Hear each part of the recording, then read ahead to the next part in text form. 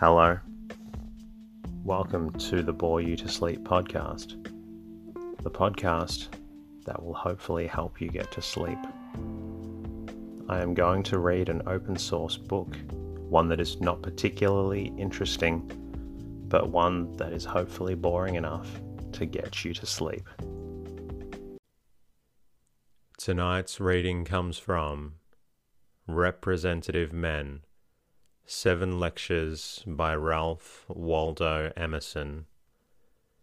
My name is Teddy, and I aim to help people everywhere get a good night's rest. Sleep is so important, and my mission is to help you get the rest that you need.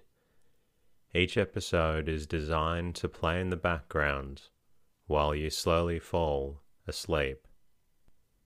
Special thanks to listeners for your lovely reviews this week. Hector for your review on Castbox, Benson R for your review on Podbean, iTunes listener Ginger5907, K Van for your shout out on Instagram. Massive thank you also to Rebecca Hammer for becoming a new Patreon and sponsoring the show. Thank you also to all the other patrons and anchor sponsors for continuing to support the show. The podcast is completely free, and it's the support from listeners that allows me to keep bringing out more episodes. If the podcast helps, a fantastic way to say thank you is to tell a friend who might also need help with their sleep. Please also subscribe and leave a review. It really does help out. If you would like, you can also say hello at boreyoutosleep.com, where you can support the podcast. I'm also now on Twitter and Instagram at boreyoutosleep. In the meantime, lie back, relax, and enjoy the readings. Representative Men, 7 Lectures by Ralph Waldo Emerson. Number 1. Uses of Great Men. It is natural to believe in great men. If the companions of our childhood should turn out to be heroes, and their condition regal, it would not surprise us. All mythology opens with demigods, and the circumstance is high and poetic. That is, their genius is paramount.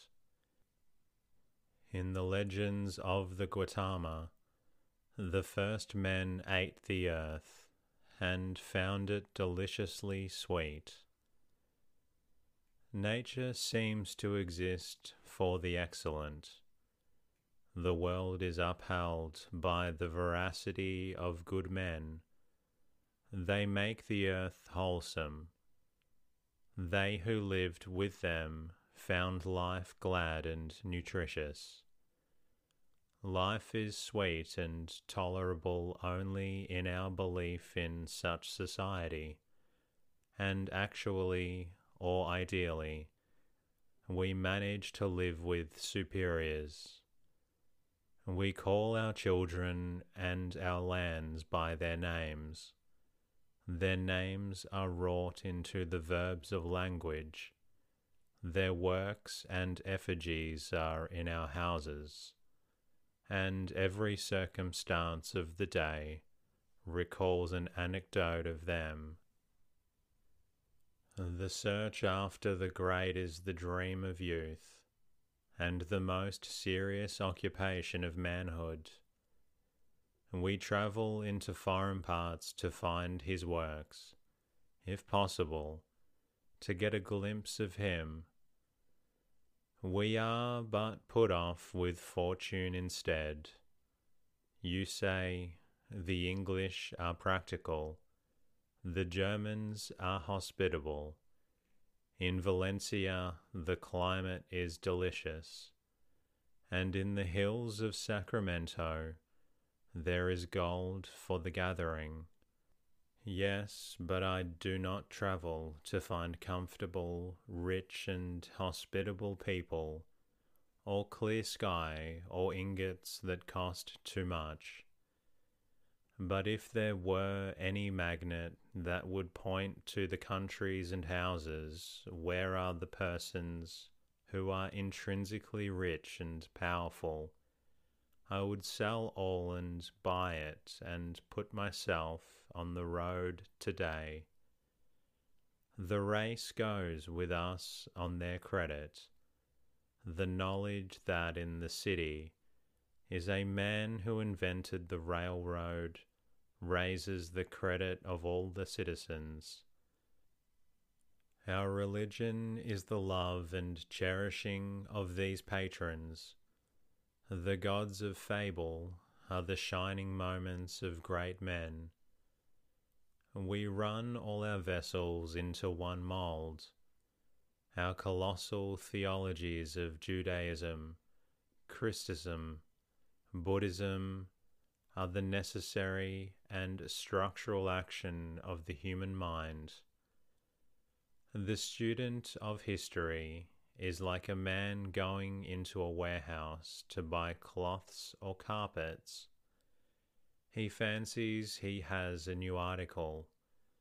If he go to the factory, he shall find that his new stuff still repeats the scrolls and rosettes which are found on the interior walls of the pyramids.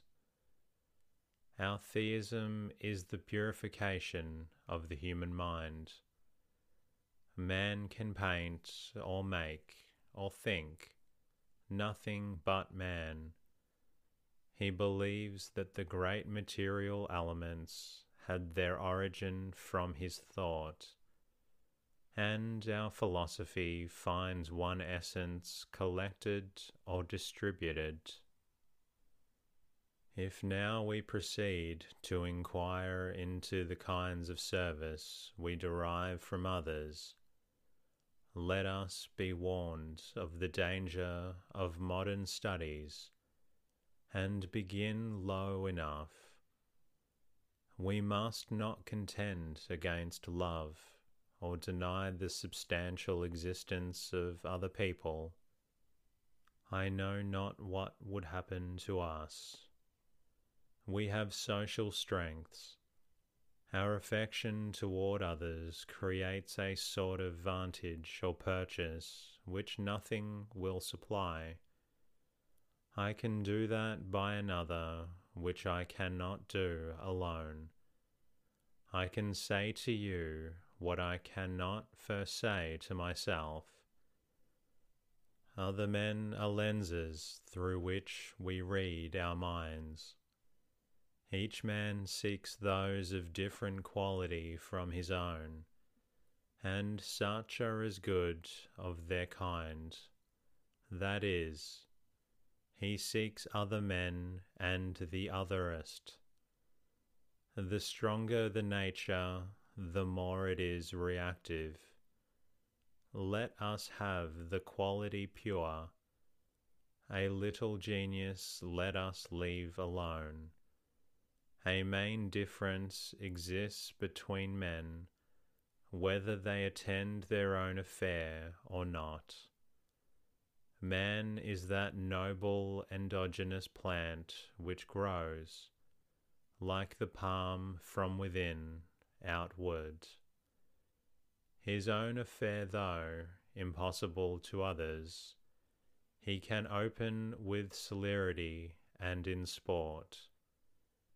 It is easy to sugar to be sweet, and to nitre to be salt. We take a great deal of pains to waylay and entrap that which of itself will fall into our hands. I count him a great man who inhabits a higher sphere of thought, into which other men rise with labour and difficulty.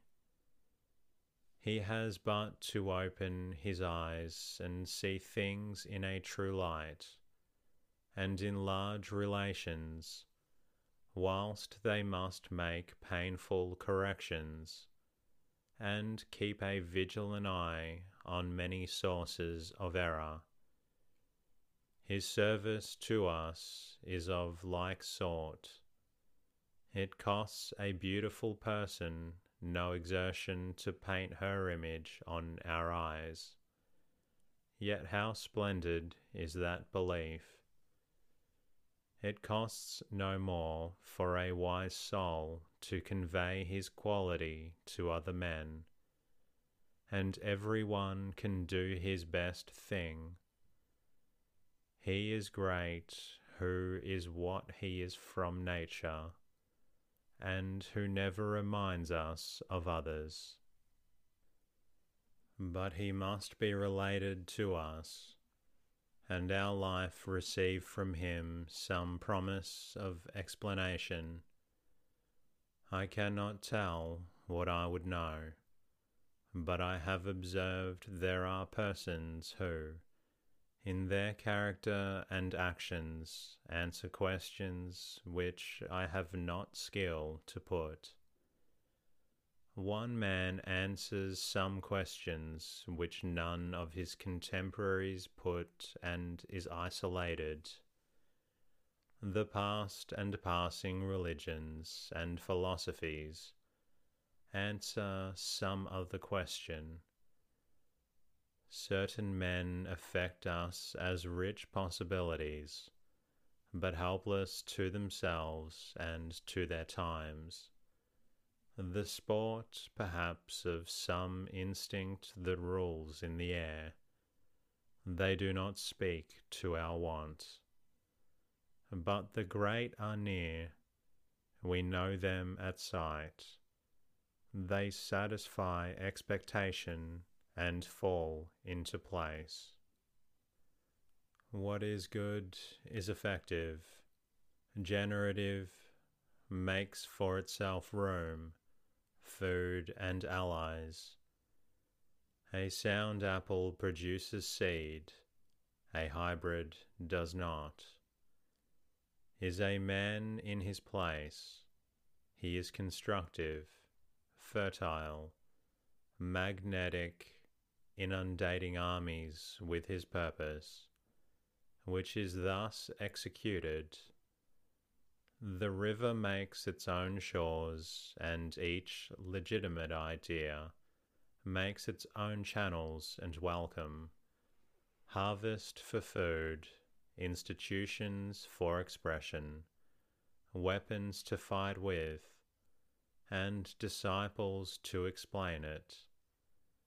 The true artist has the planet for his pedestal, and the adventurer, after years of strife, has nothing broader than his own shoes. Our common discourse respects two kinds of use of service from superior men.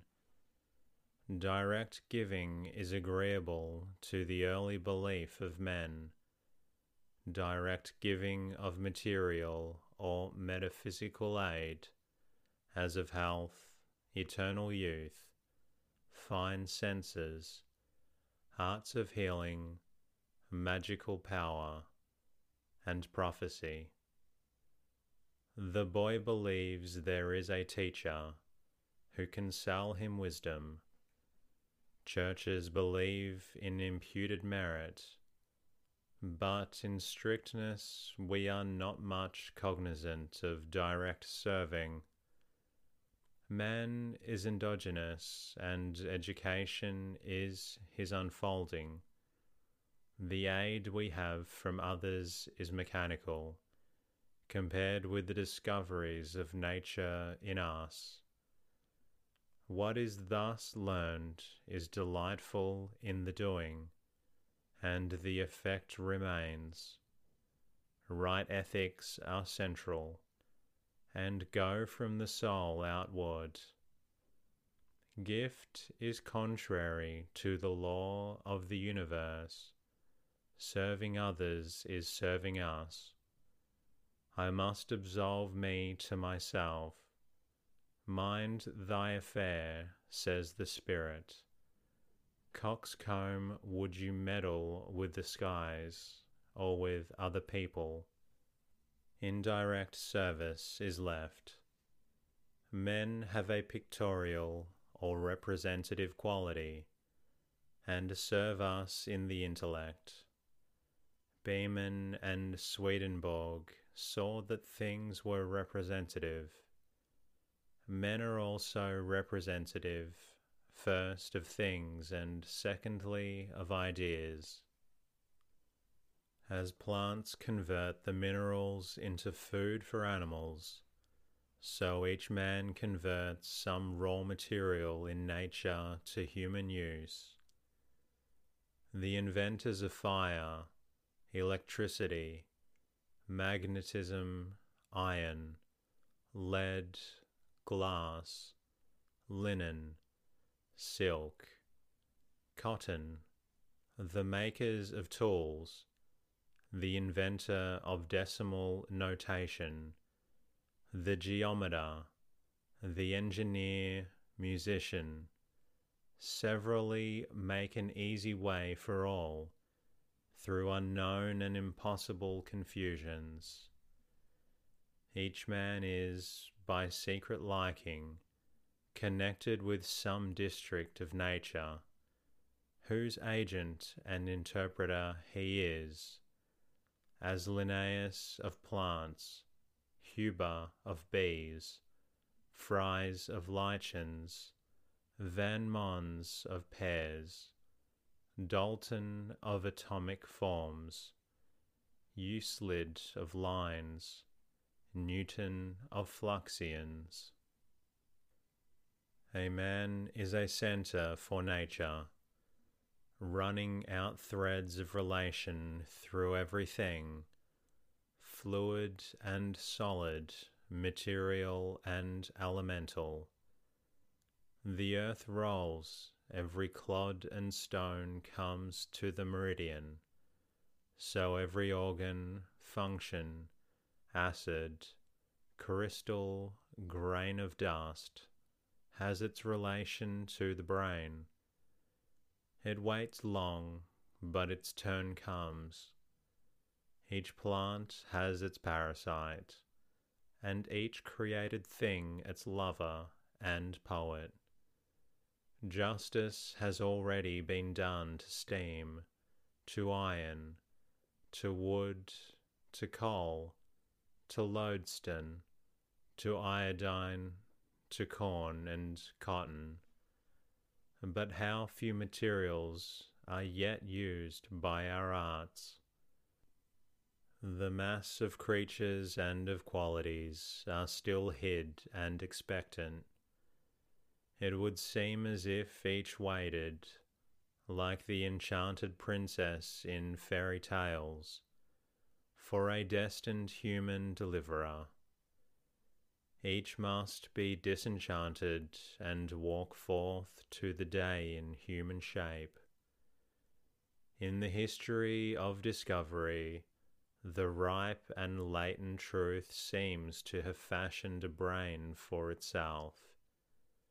A magnet must be man-made, in some Gilbert or Swedenborg or Orsted, before the general mind can come to entertain its powers.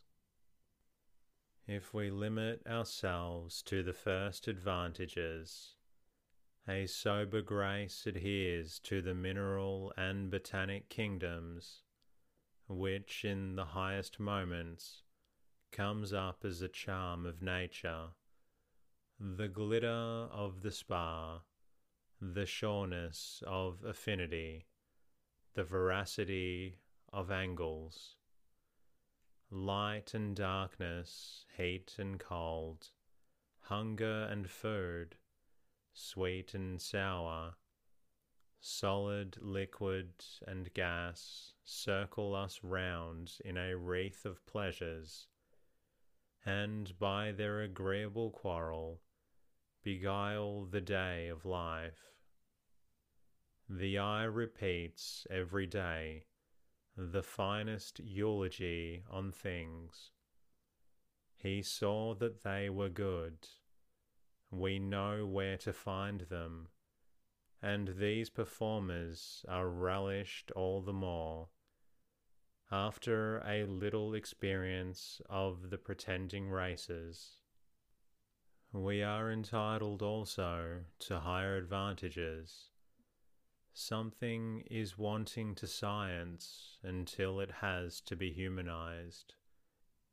The table of logarithms is one thing, and its vital play in botany, music, optics, and architecture another. There are advancements to numbers, anatomy, architecture, astronomy, little suspected at first, when by union with intellect and will they ascend into the life, and reappear in conversation, character, and politics. But this comes later. We speak now only of our acquaintance with them in their own sphere, and the way in which they seem to fascinate and draw to them some genius who occupies himself with one thing all his long life. The possibility of interpretation lies in the identity of the observer with the observed. Each material thing has its celestial side, has its translation through humanity into the spiritual and necessary sphere, where it plays a part as indestructible as any other. And to these their ends all things continually ascend.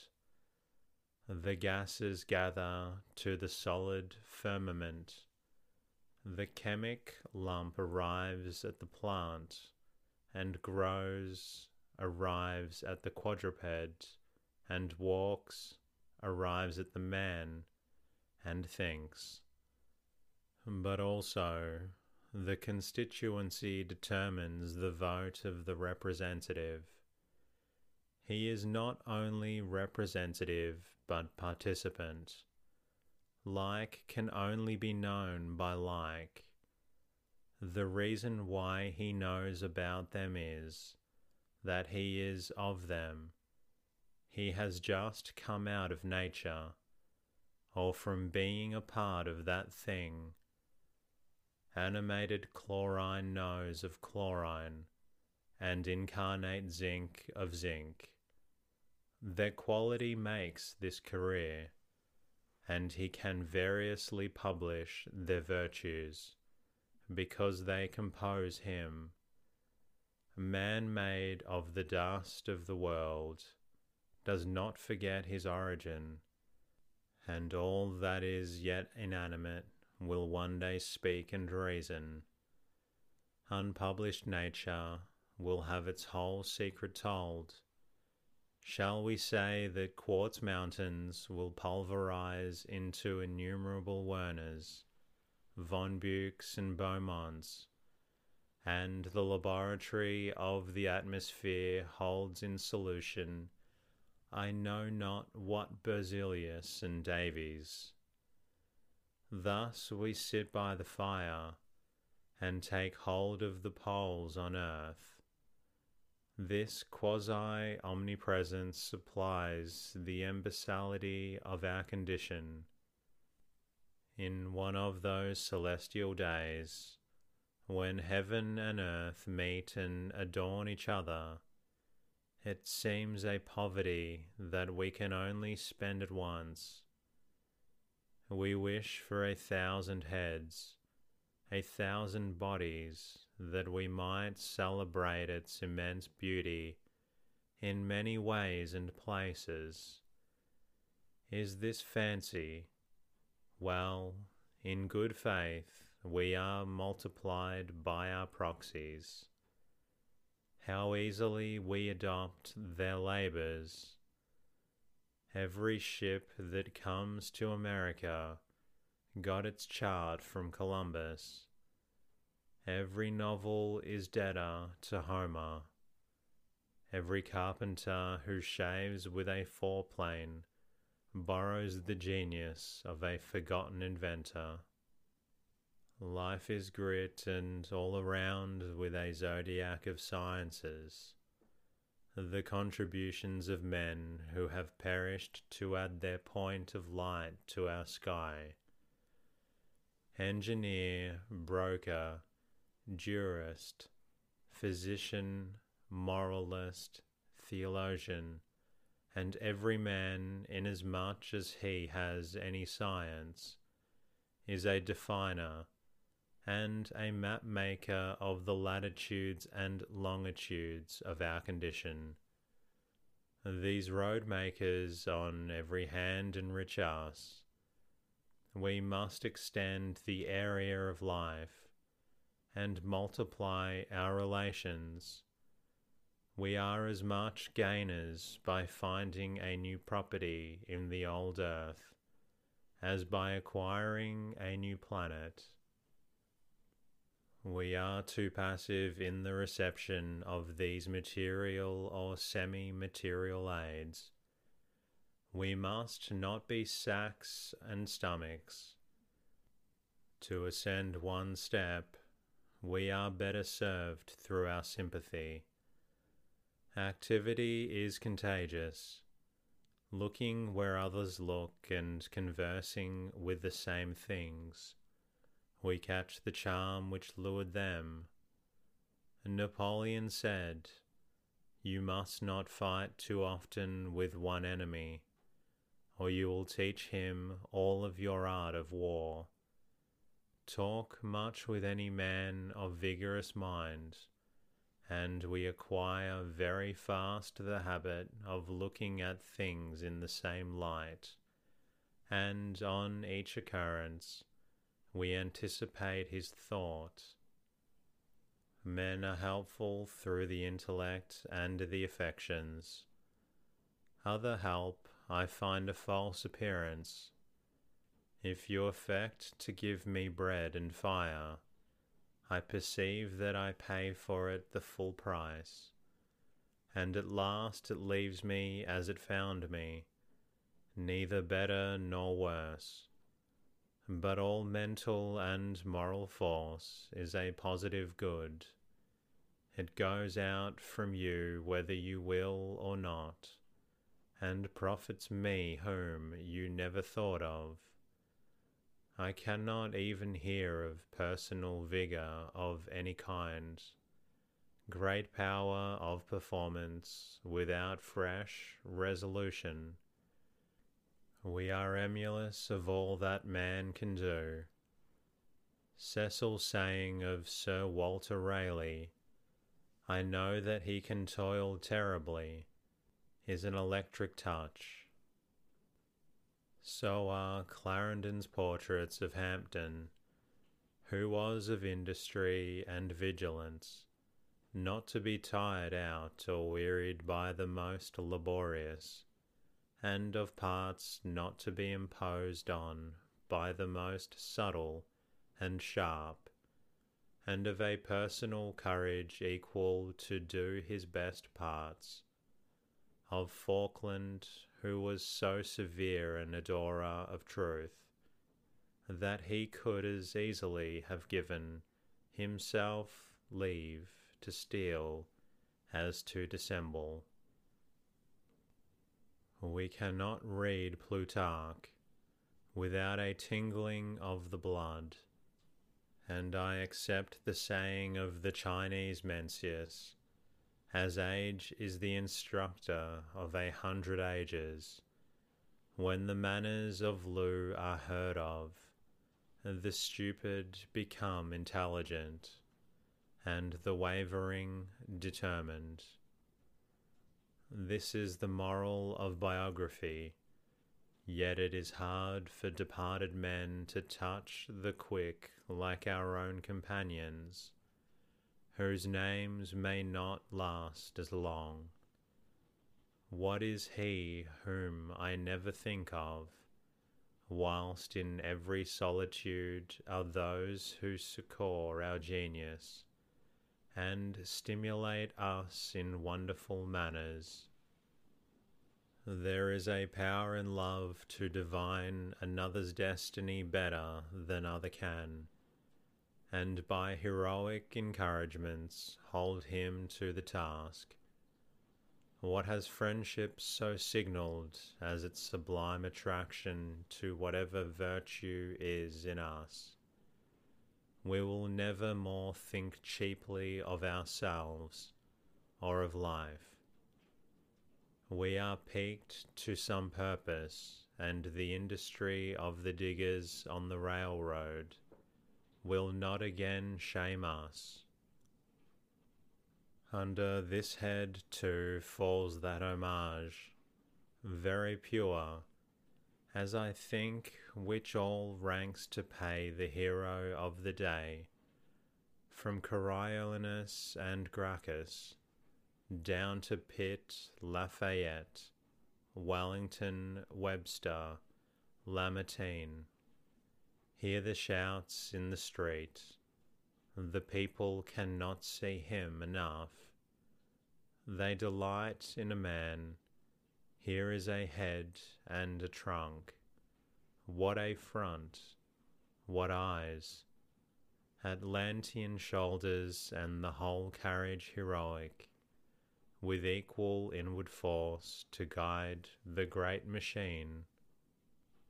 This pleasure of full expression to that which, in their private experience, is usually cramped and obstructed, runs also much higher, and is the secret of the reader's joy in literary genius.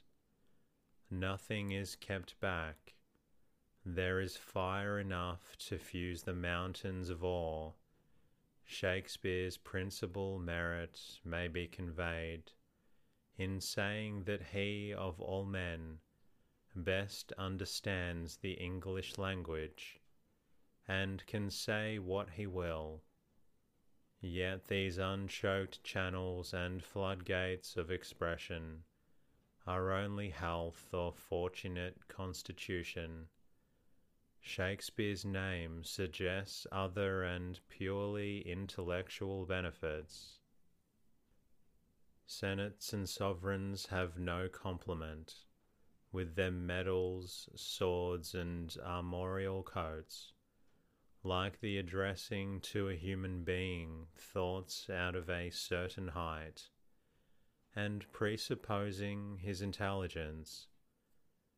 This honour, which is possible in personal intercourse, scarcely twice in a lifetime, genius perpetually pays contented, if now and then, in a century, the proffer is accepted. The indicators of the values of matter are degraded to a sort of cooks and confectioners, on the appearance of the indicators of ideas.